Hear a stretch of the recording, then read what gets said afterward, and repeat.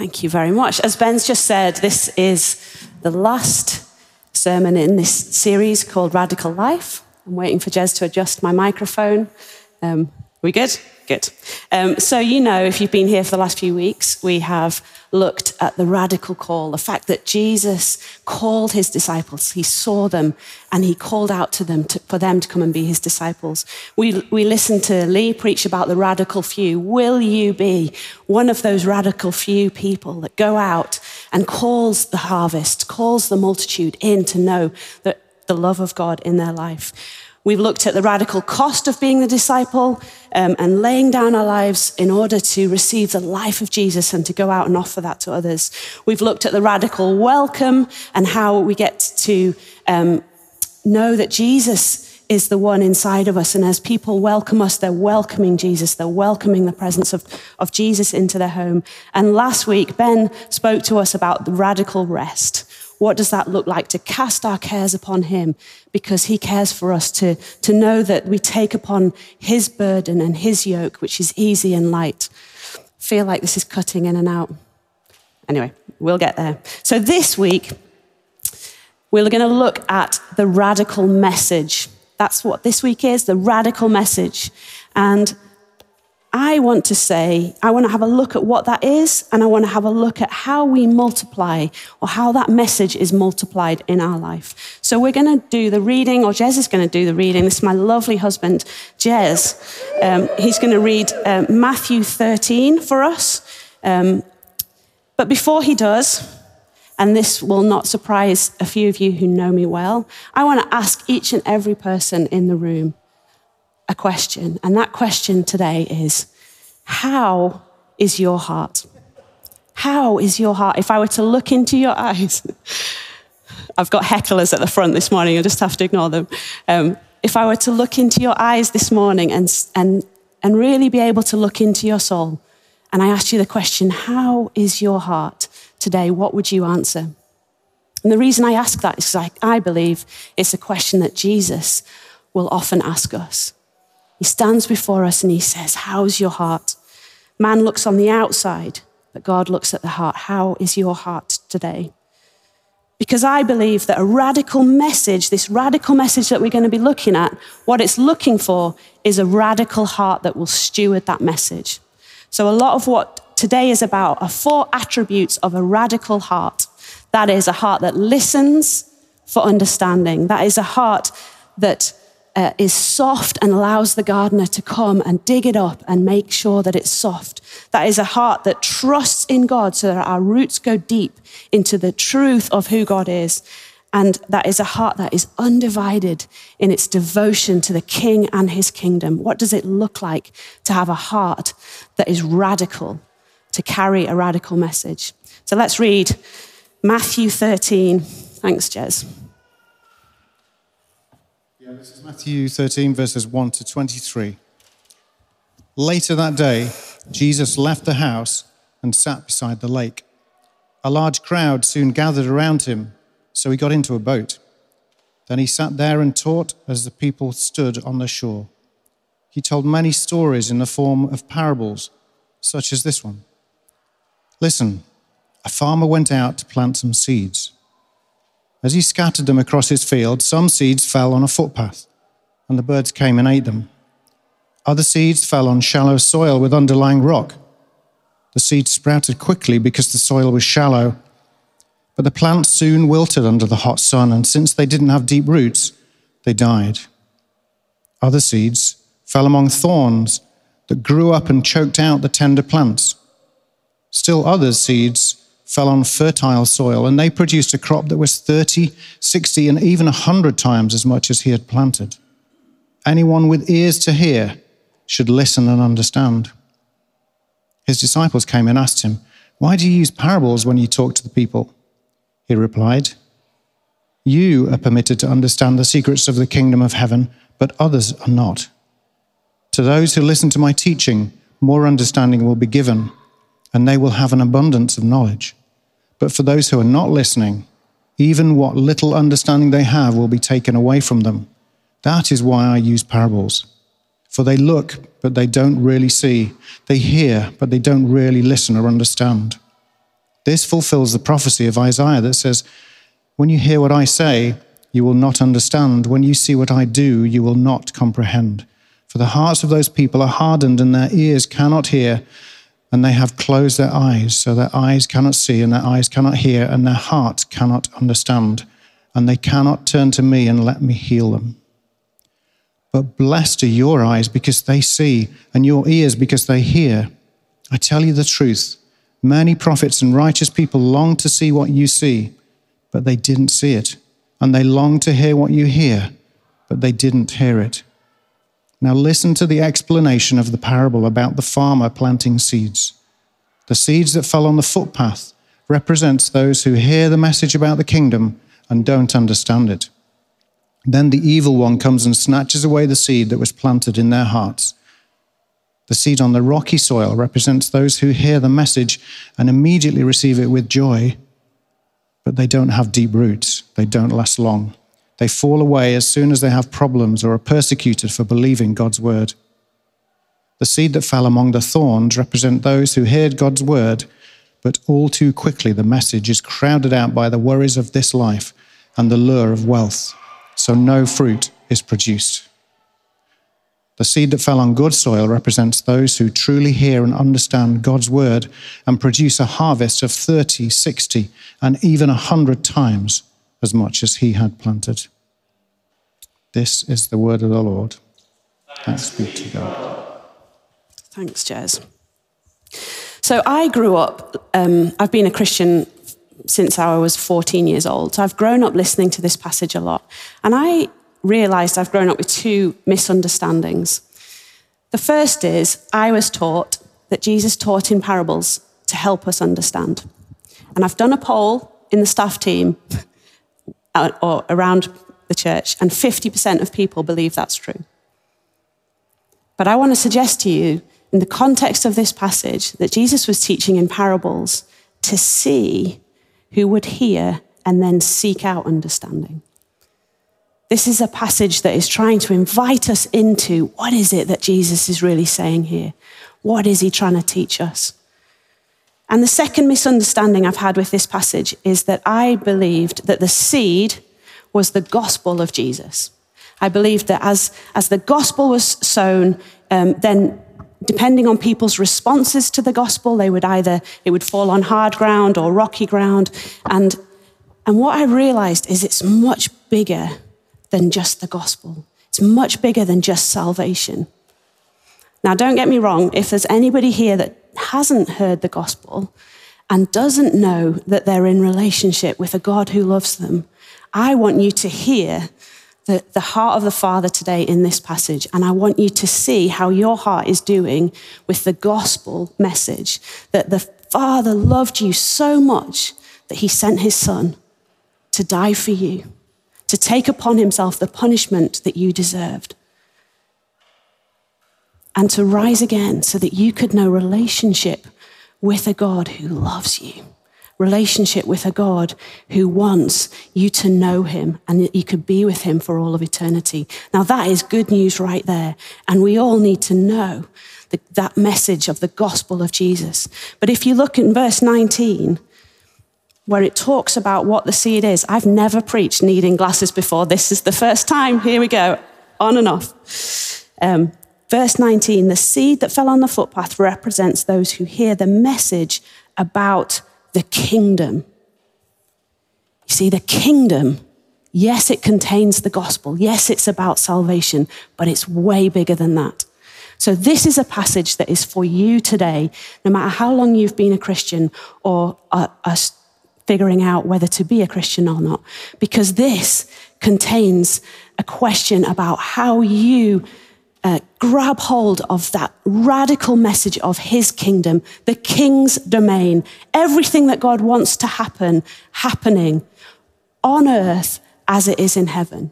The power of God, the presence of God invading earth so that all sickness is healed, so that all brokenness is made whole, so that all separation and division is brought back into alignment and reconciliation takes place. The kingdom is much bigger than the gospel message. And so I'm excited to ask you the question about how you are searching out and going after all that God has for you to carry a kingdom message that is multiplied for a world that needs to hear it. So, 4 attributes of a radical heart to carry this kingdom. The first is, and I love it when the Bible talks about something, you pay attention. When it says the same thing 3 or 4 times in a passage, you need to understand that this is what he's trying to say. And now if you look at verse 9, verse 12, verse 23, you will see something that is repeated. Verse 9, listen and understand. Verse 12, for those who listen to my teaching, more understanding will be given. Verse 23, the seed that fell on the good soil represents those who truly hear and understand God's word. I think the context of this passage and why he says to his disciples, this is why I teach in parables, is because this message is not an intellectual message that we can just hear and then move on. This is a message that we really need to listen for understanding. We need to allow this message to sink into our hearts.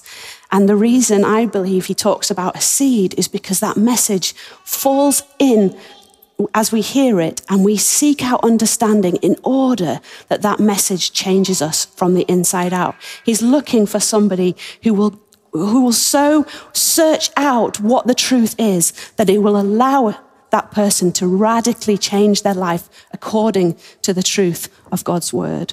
So it's really important that we hear that a radical heart looks like a heart that listens for understanding. It's radical because we're not very good at listening. I want to encourage you today to think, how good am I at hearing? How good am I at coming into church, hearing a message, and then going, okay, now God, what does that mean for me? How am I going to align myself to that word and actually seek you for the understanding that that transforms me from the inside out? Matthew 4, verse 4 says, man does not live on bread alone, but on every word that proceeds from the mouth of God. Are you listening for that rhema word in your life? Are you listening for that daily bread that feeds you and changes you? The second thing is a radical heart is soft. Let's have a look. Verse 4. It says, as he scattered the seed across the field, some seed fell on a footpath and the birds came and ate them. Now, I've always just read this as it fell on hard ground. And I've been really struck by the fact that it says the seed fell on a footpath. And when I thought about what's a footpath, it's just something that has been trodden down, isn't it? It's just something, it's soil that's been walked on and pressed down.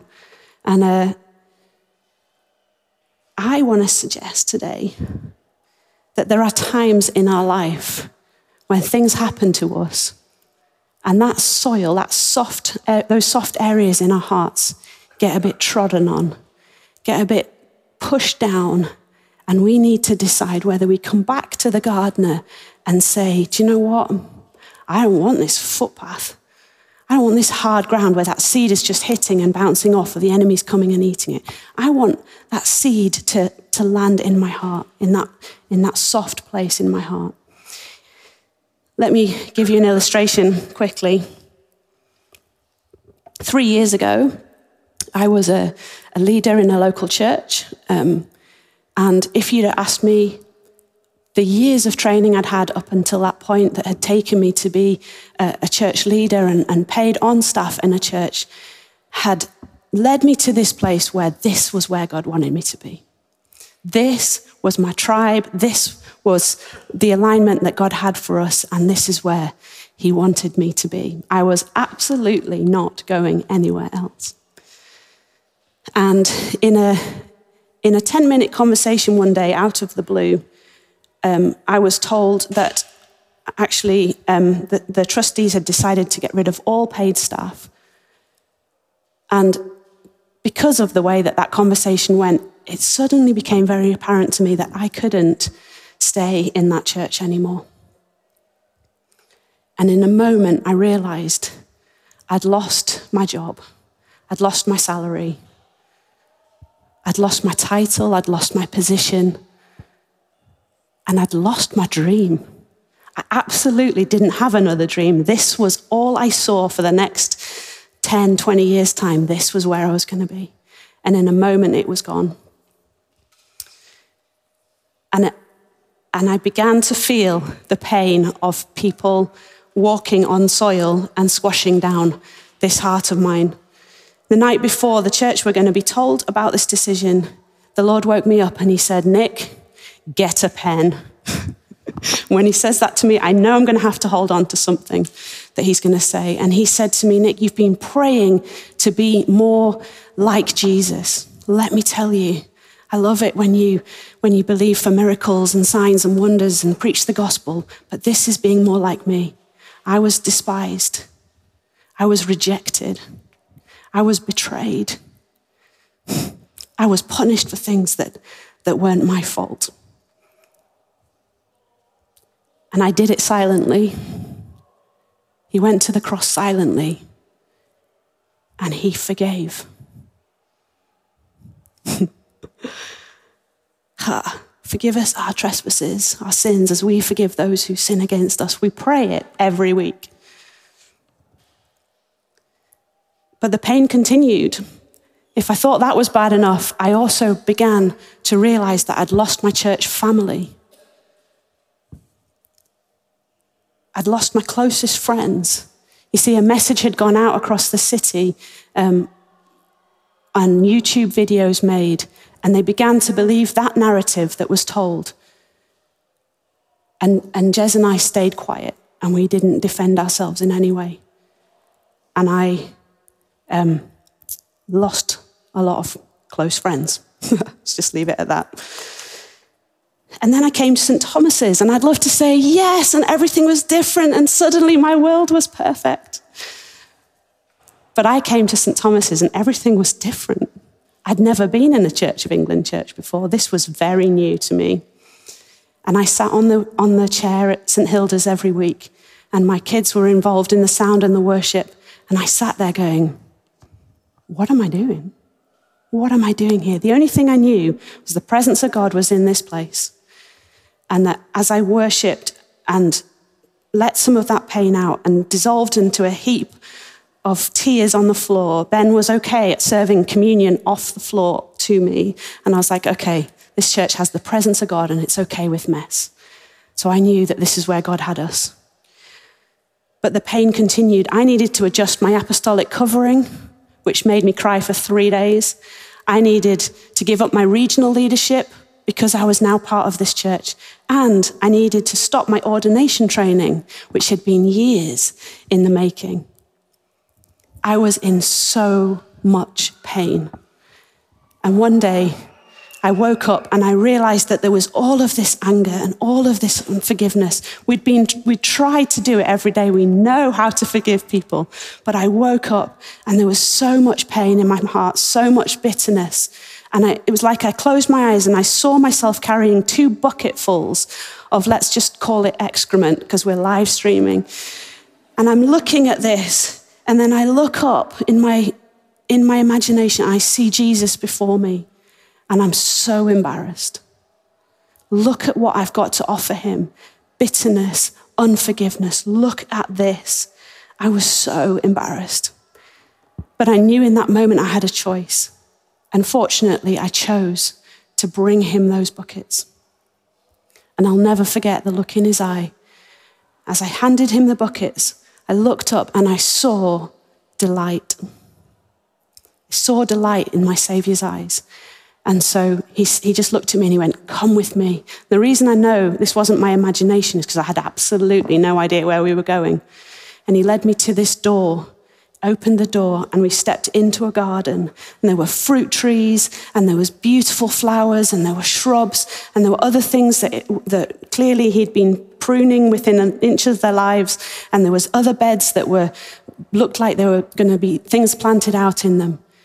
And he said to me, Nick, this is your heart. And then he said, come on. And he led me down and into a greenhouse where there was loads of seedlings waiting to be planted out.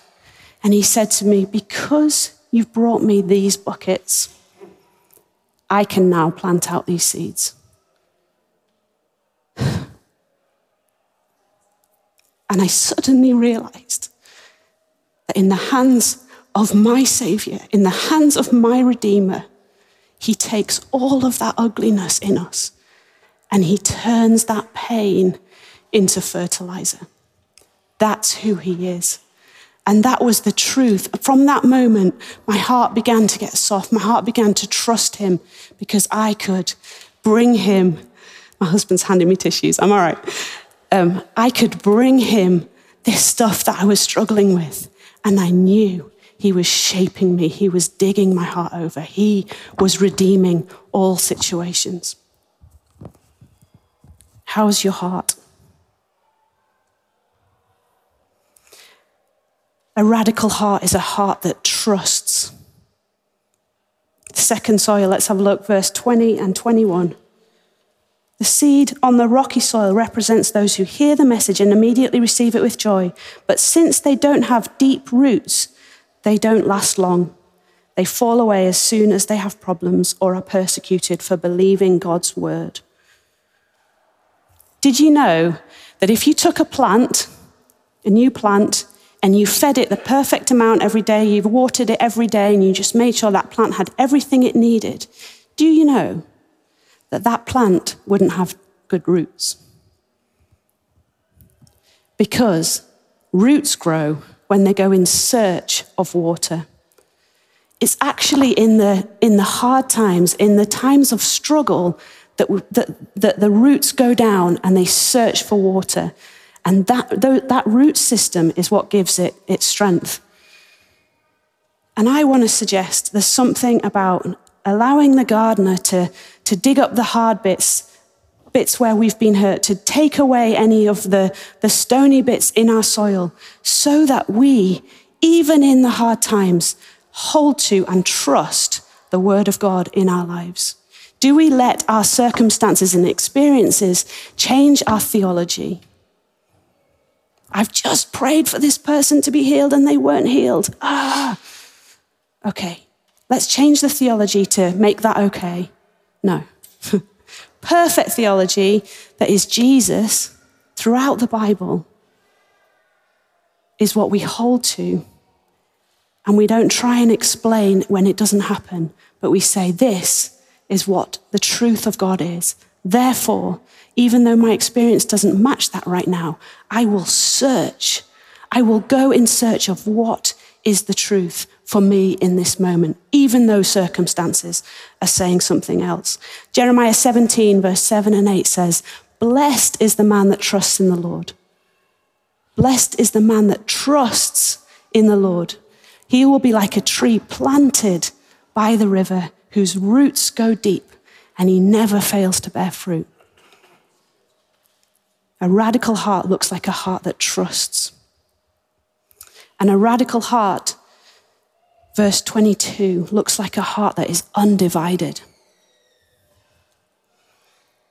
The seed that fell among the thorns represents those who hear God's word, but all too quickly the message is crowded out by the worries of this life and the lure of wealth, so no fruit is produced. Are you living a life where Matthew 6 says, "Seek first the kingdom of God, and all these things will be added unto you"? Where we're saying this kingdom message, this incredible message of heaven invading earth, this is the one thing that my life is about. I live to honor the King and his kingdom, and everything else will be added unto me. Or are you letting the worries of this world, the money and the lure of other things be planted in your heart as well, that you have to have a contested soil, that those things are trying to grow up together and it's actually causing a crowding out in your life? I want to suggest that a radical life looks like a heart that is undivided in its devotion to the King and his kingdom. The good seed fell on that soil that had been dug up. And the seed went in deep and began to transform that environment. And there was a harvest of 30, 60, and 100 times what was planted. Do you want to live this radical life that we've been talking about? Because actually it always comes back to, how's your heart? So do you need to forgive anyone today? Do you need to admit that actually the pain of all the things that happened in COVID or the struggles of relationships that we're in, do you need to look again and say, God, is there any hard bits in my heart that I need to bring to you? Is there any ugliness that I'm carrying that looks like unforgiveness and offense and anger towards someone? Because I know, Jesus, that in your hands, you redeem all situations. You take my pain and you make it fertilizer. Do you need to so search out the truth of God's word that that's what you're relying on? It's when you listen to him that's where your roots go deep, because you're saying, I don't change the message depending on what's happening in my life. I know that this is who he is and this is what he wants. And do you need to be real about, is there anything else in my life, God, that I'm putting before you, that I'm letting growing up alongside this kingdom message? Because God, it's all about you. I want to be wholly devoted to my King and his kingdom. We're about to celebrate communion. And one of the things I love about it is it's a place where a divine exchange takes place. See, I bring him my heart, no matter where it's at. And he offers me his. And he speaks a better word over me. And he's calling to each one of you today.